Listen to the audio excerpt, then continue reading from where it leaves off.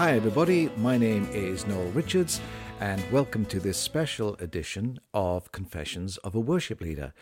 On this podcast, I'm talking to my very good friend from Arkansas, Wayne Drain. Hi Wayne. Hi Noel. It's great to have you as part of this podcast today, and we're going to find out a little bit more about your life as a musician, a songwriter, a pastor, and various other things. Writer as well, you're an author of books.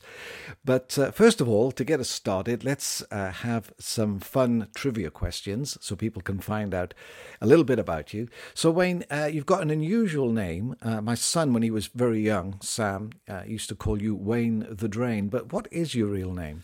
My real name is Everett Wayne Drain. I was named after my dad, who was Leverett. My mother was going to call me Everett. She never thought I would want to be called Wayne, and Wayne and Drain rhymes. But my grandfather, who I really loved, called me by my Cherokee name, which was Wayne. And so I loved that. So when I went to school, I was Wayne Drain. And so that's been an interesting name to have through the years. Yeah, people would think, that that's a special stage name that you have created for yourself, but obviously this is who you are. Yeah, Wayne Drain. Now, Wayne, what is your favorite meal? Well, I think they'd both be prepared by my wife, who is an excellent cook. One would be steak and salad and vegetables, and the other would be her cordon bleu.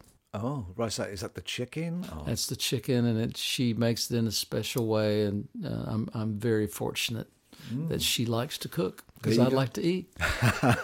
Okay, so we've got your favorite meal, and obviously being American, Americans are always into sport, particularly here in the southern states.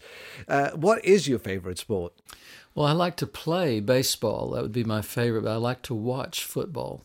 I'm a bit small to play football myself, but I love to watch it.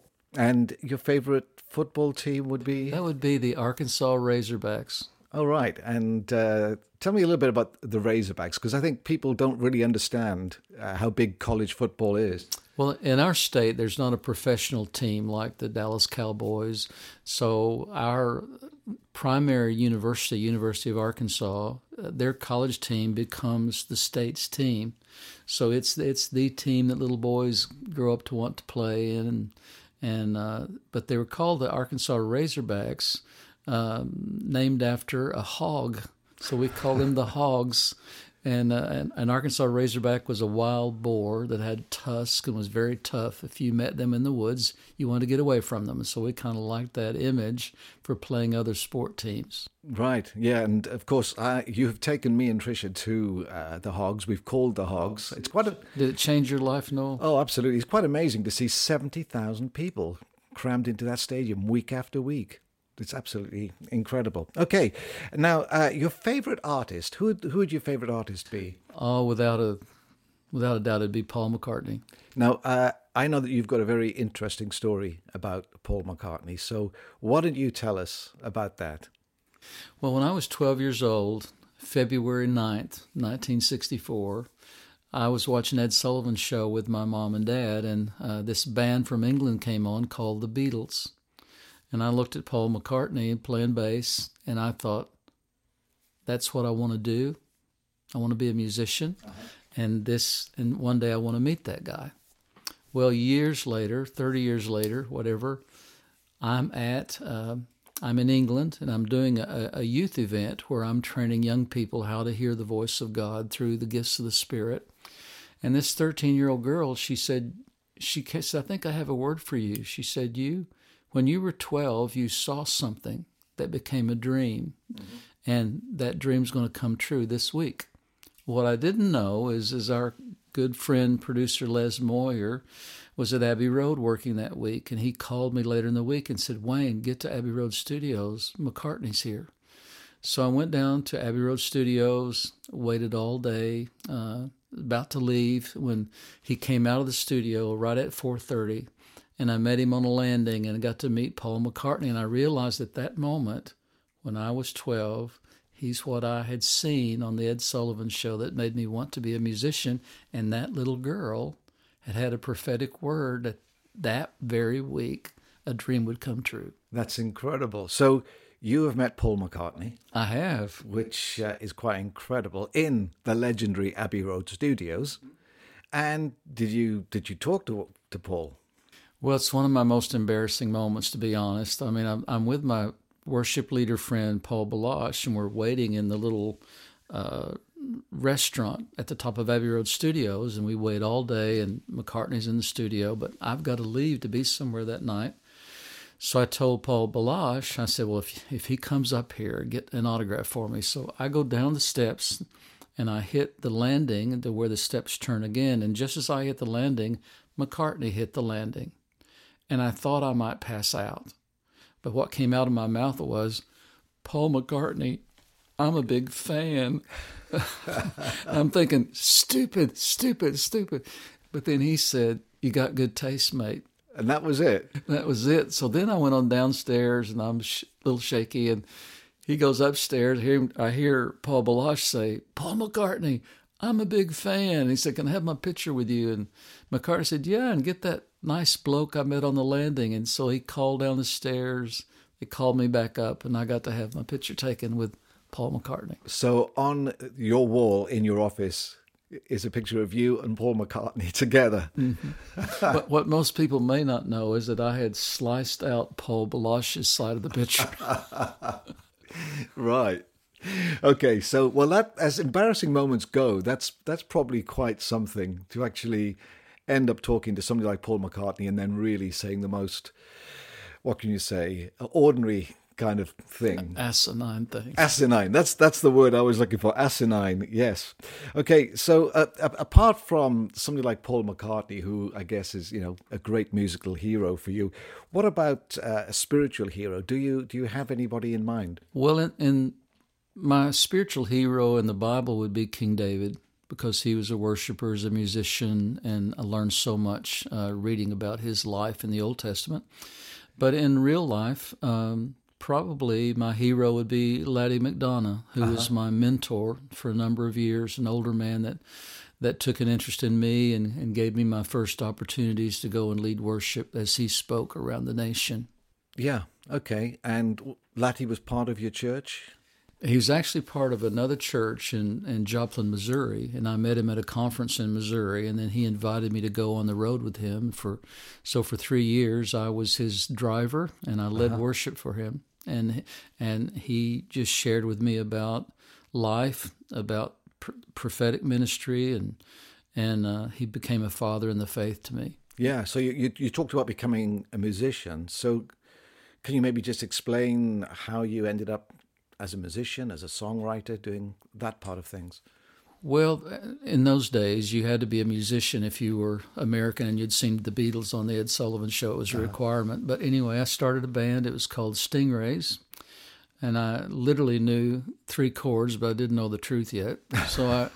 So we had a band, and it got quite popular in our area. And then I had another band called Summerfield that made a record, and still being influenced by the Beatles and the British invasion, but also the soul music and southern rock music. And then, so I played regionally with that band Summerfield. We played around 4 or 5 state area, and we had quite a good following. It was a good band. But then when I got to college, got to university, I started going to a Bible study that turned into what we call the Jesus movement. Mm-hmm. And I heard a whole different kind of music. I thought all church music was boring, but I heard these guys singing songs that were good and fresh and new, and so that's what I wanted to do. So were you a Christian when you went to college or when you started playing music? I was, I think, a Christian when I was a little boy. Then I got away from it, and I played for the other team for a while. Okay. So came back and gave my heart to the Lord when I was, I think, 18, and started trying to live the life. And I realized that the sort of music I was playing and the places I was going was not very healthy, and I probably need to make a change. Then I discovered contemporary Christian music, people like Love Song, Phil Keaggy, Keith Green, people like that I got to meet and do festivals with, and so we had a band called the Jesus Company. Okay. And so we played in a lot of those festivals, a lot of those events, and then that was the next part of the journey from rock and roll to sort of Christian rock. They call it contemporary Christian music, and then I went to Your Nation. Yeah. And I was introduced to worship. And when an American at that time thought of worship, you thought of a choir director standing in front of a choir with an organ on one side of the church, a piano on the other. But when I got to England, it was guitars and full band, but singing worship music, which the difference is in our contemporary Christian bands, we sang about God. Yeah. But then I discovered a bunch of musicians that were singing to God in worship, and I thought, oh, this is what's next for me. And that would have been in the late 1970s, I guess. Yes, 1979 is when I went to England for the first time. And by that time, though, of course, you were pastoring a church in Arkansas? Yes, a church that grew out of this Jesus movement on our campus, Arkansas Tech University. My wife and I had a little house at the end of the football field, and all the kids would come to our house. And, with college kids, if you feed them, they will come. So we just fed them. They came, and I kept waiting for a real pastor to come along. And then after about 10 years, I realized I was him. So, being a pastor was not in your thinking in terms of a lifelong career? No. If that's the right kind of word. No, it was not in my thinking. And I'd had ministers in my family, mainly tent evangelists, and I saw that their itinerant life was not the healthiest thing for families, and I thought that's not what I want to do. But then this word comes, you're going to be a pastor, and so I started on a journey to accept that word. Okay. Then I pastored that church for 45 years. And you just said something like you went on a journey to, I guess, embody that word that was given to you. Is that the sort of thing that you need to do when you get some kind of, what you say, a word from God or a prophetic word? Well, if you hear something from God, whether it's in the Bible or whether it's from a prophetic word, your response, if you think it's true, is to obey it. Uh-huh. And so in the Hebrew language, the word hear and the word obey is the same word. So if you haven't obeyed, you haven't heard. So I just did what I could to obey. And of course, I was a young believer and I had a learning curve. And fortunately, I had people like Laddie McDonough that really helped me negotiate those years. And talking about the churches you've pastored, I've got lots of great memories of being with you in the church and being with the wonderful people of Fellowship of Christians. We've had you in to lead worship a number of times, and you had a great influence on our worship teams. And again, it's quite incredible that you pastored that church for 45 years. And that's kind of a rarity in the US because pastors are a little bit like football coaches, here one day, gone the next. Yeah. How come you pastored a church for so long? Well, I've thought about that, and the bottom line would be is the Lord helped me. But one of the ways He helped me is we were a church of relationship and not just a ritual. And so I genuinely loved the folks who were my friends, and I was their friend, and we didn't want to do life with other people. We wanted to be together, and so that's part of what I think caused us to stay together. We're all about the same age, college and high school, and then we all started having kids about the same time, and there was a lot of natural things that we did together that, of course, a lot of people came and went, and they graduated college and got a job and went somewhere else, but there was a core of us that just felt that we should be together and start this church and maybe do it a little differently than some of the churches we'd seen. Yeah, and of course, you combined this role of being a lead pastor with being a musician, being a songwriter, and obviously you've written some key worship songs over the years, which people really enjoy. Things like "Dancing with the Father," which you played at Wembley Stadium in front of 43,000 people in 1997, the champion of the world, and also a song called "Showers of Blessing," yes, which has been used in so many places. It's a real party song. How did you get into writing worship songs? Well, when I was writing non-Christian songs. It was usually about girls or whatever I was interested in. Well, I became a Christian. I was interested in God, and so the things that I would learn, I would feel inspired to write about those things. So, say the song "Showers of Blessing." I was in Australia with some friends on a tour, and we were had done a sound check. We were back, and it was kind of a difficult situation that night. And I just thought, we need to get up here a little bit. So I just read Deuteronomy 28 about if you obey the Lord, there'll be showers of blessing. So I just start playing these chords and start singing out of the Bible, showers of blessing. And that little song that I thought was really just a naff song, throwaway song, just became really popular. And people used it in weddings, and they used it in church worship services and marching out in the streets, all kinds of things. Yeah, it's amazing how a song has legs, even when you don't think it's that good. You know, it's like, this is a throwaway song, and obviously that's gone to so many places. Of course, your music took you to New Zealand to work with a couple called Dave and Dale Garrett and Scripture in Song. Yes, in fact, you were there when I first met them in New Zealand. We were at an Easter conference, I think, some sort of conference, and they liked one of the songs I was singing at the conference called "My Feet Break Forth in Dance," and Dave Garrett wanted to record it, so he wanted to hear more of my songs. So I showed them to him, and I became a songwriter for Scripture in Song that was associated with Maranatha music in America. And so wrote a number of songs with them, and they put a number of my songs on their albums. And I traveled with them to Malaysia and Europe and around Australia, New Zealand, Hawaii, and we had a great run for about 10 years, and still we're really good friends to this day. Yeah, well, I mean, that's amazing how these doors open up. Imagine, that word that came to you all those years ago about going to the nations. Yes. So there you are, pastoring a church, writing song, going to the nations. And obviously, Wayne, you and I have traveled to so many places over the years together, which has been a real privilege. We've worked together, the two of us. We've written songs together. Trish, you and I, we've sat in this office here where we're talking many times and have written some songs together. And it's quite amazing, where those songs have gone over the years.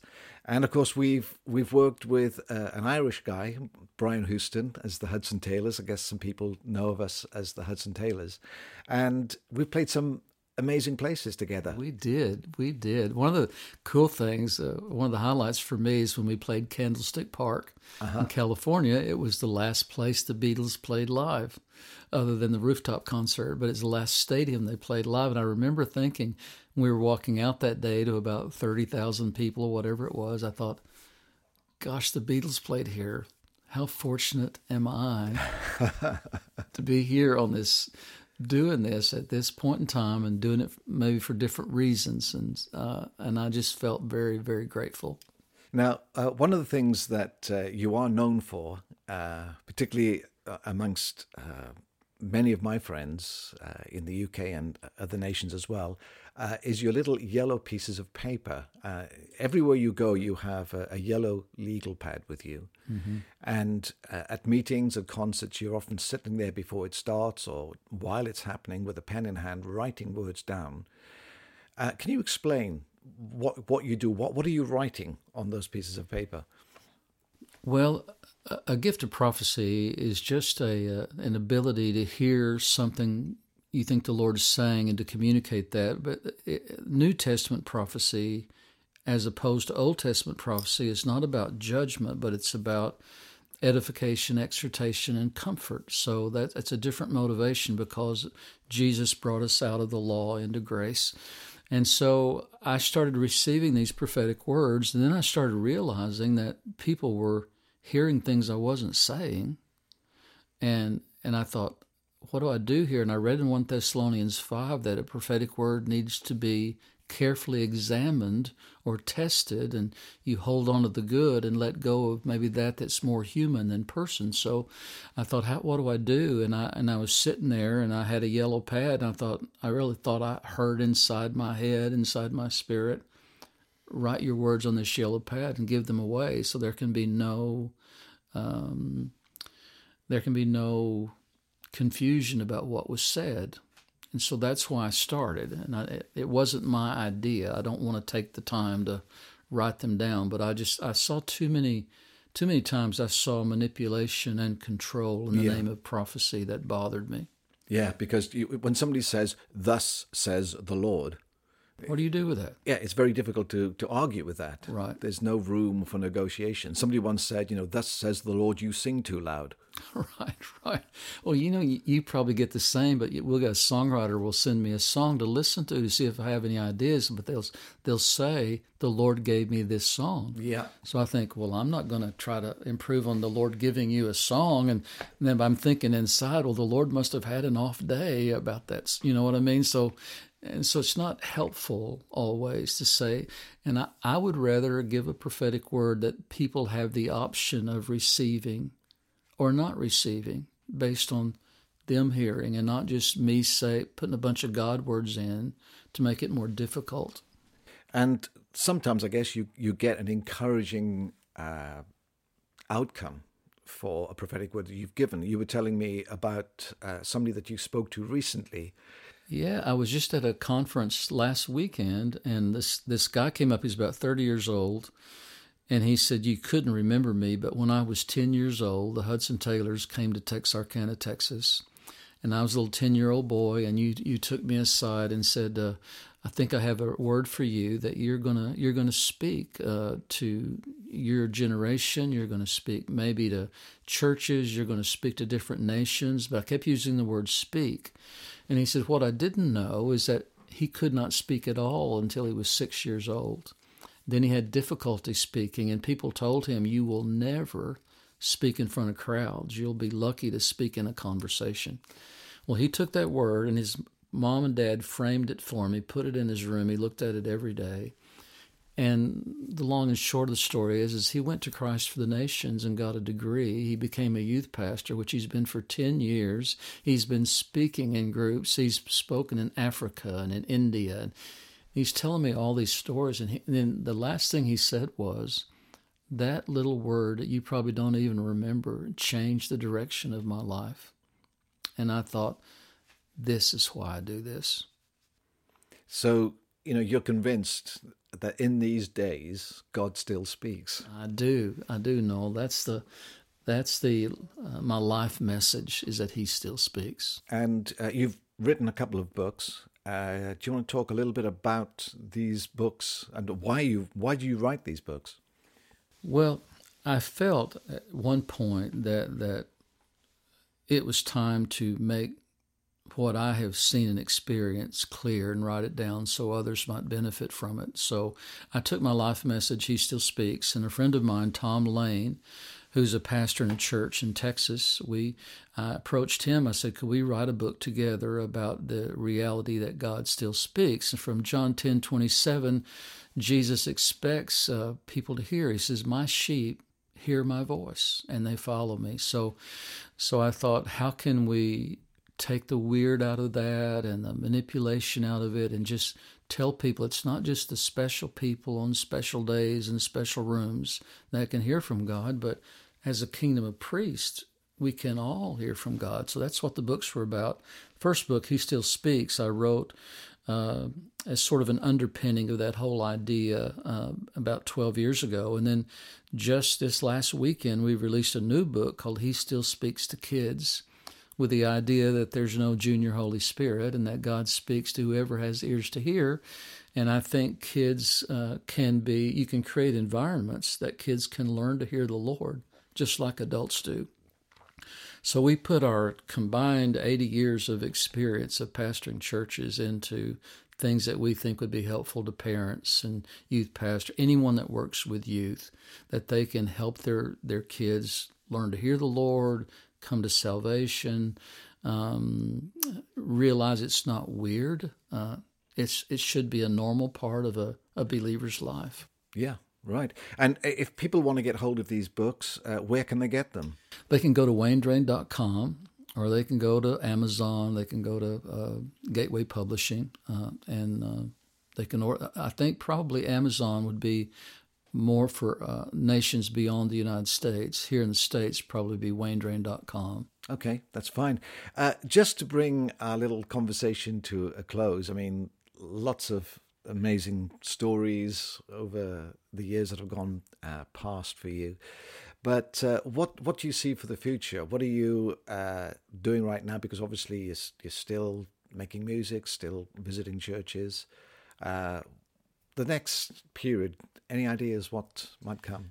Well, I think the issue right now on the earth, one of the main issues is identity. There's a lot of identity confusion. There's a lot of people wandering around without much direction.